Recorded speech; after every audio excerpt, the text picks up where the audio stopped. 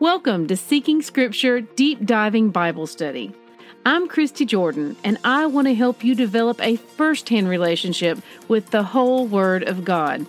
For links and graphics mentioned in my podcast, please visit the corresponding post on seekingscripture.com.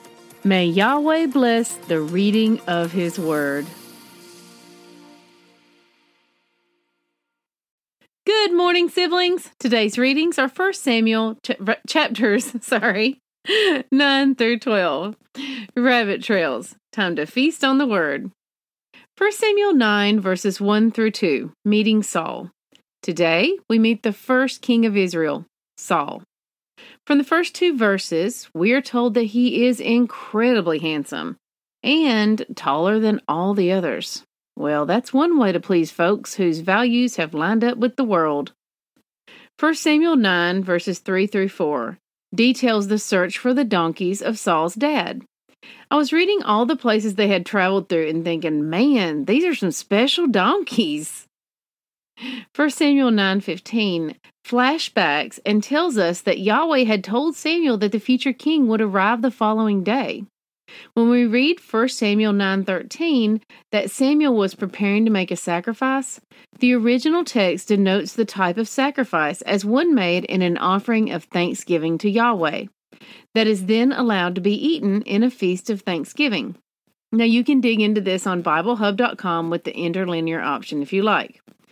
It is entirely possible, probable, and highly likely that Samuel was making this sacrifice in response to the news Yahweh had given him the previous day.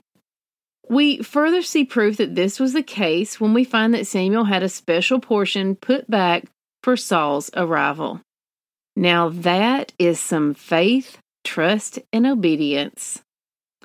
1 Samuel 9:27 has a line I just love.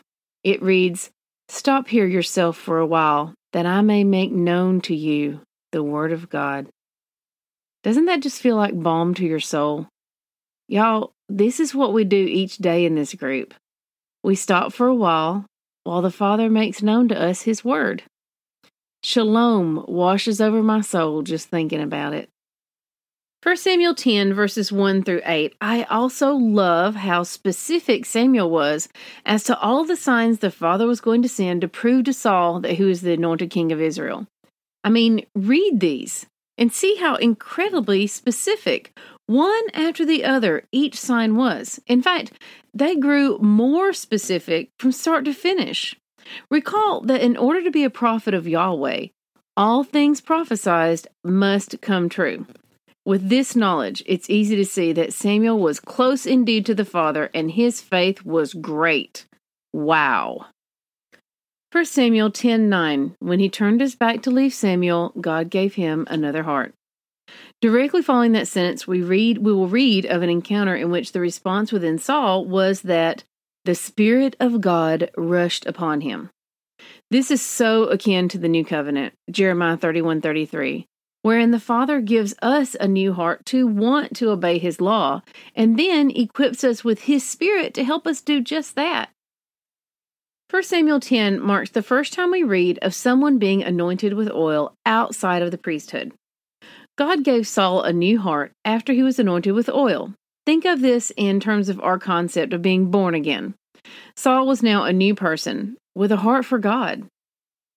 10:18. This is what the Lord says, or to translate more accurately, this is what Yahweh says. Pay attention to statements like this because it lets us know that Yahweh Himself is speaking. It is important in our reading to always be aware of who is speaking. Obviously, not every statement in the Bible can be attributed to Yahweh, but those that are His certainly should be. Conversely, when mere men are speaking their own words, they should never be given the authority of Yahweh's. That has already got us into a whole heap of trouble. We have another if-then statement today in 1 Samuel 12, verses 14 through 15.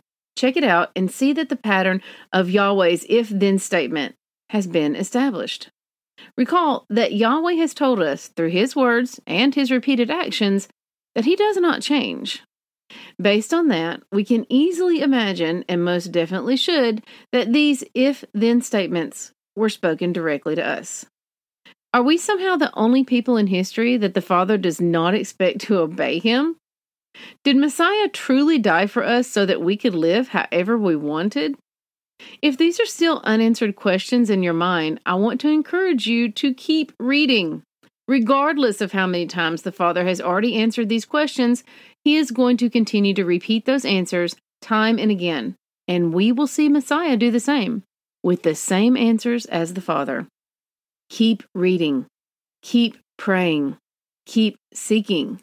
If the light hasn't come on yet, and you are truly seeking him with your whole heart, it is just a matter of time. For some, the pieces have fallen into place, but others are still collecting pieces and just now beginning to assemble the puzzle. And that is okay. He reveals in his time, according to his will and for his good purpose. Keep reading. Set your heart to understand and show up every day. He will meet you there. At the end of chapter 12, we see Israel begin to understand that in demanding a king, they were actually rejecting the kingship of Yahweh. And the awareness of the gravity of that sin is sinking in. I don't know about you, but I know that feeling all too well. We finish our reading with yet another reminder that Yahweh wants our whole hearts, not just part-time devotion. When does a parent repeat themselves? When it is important.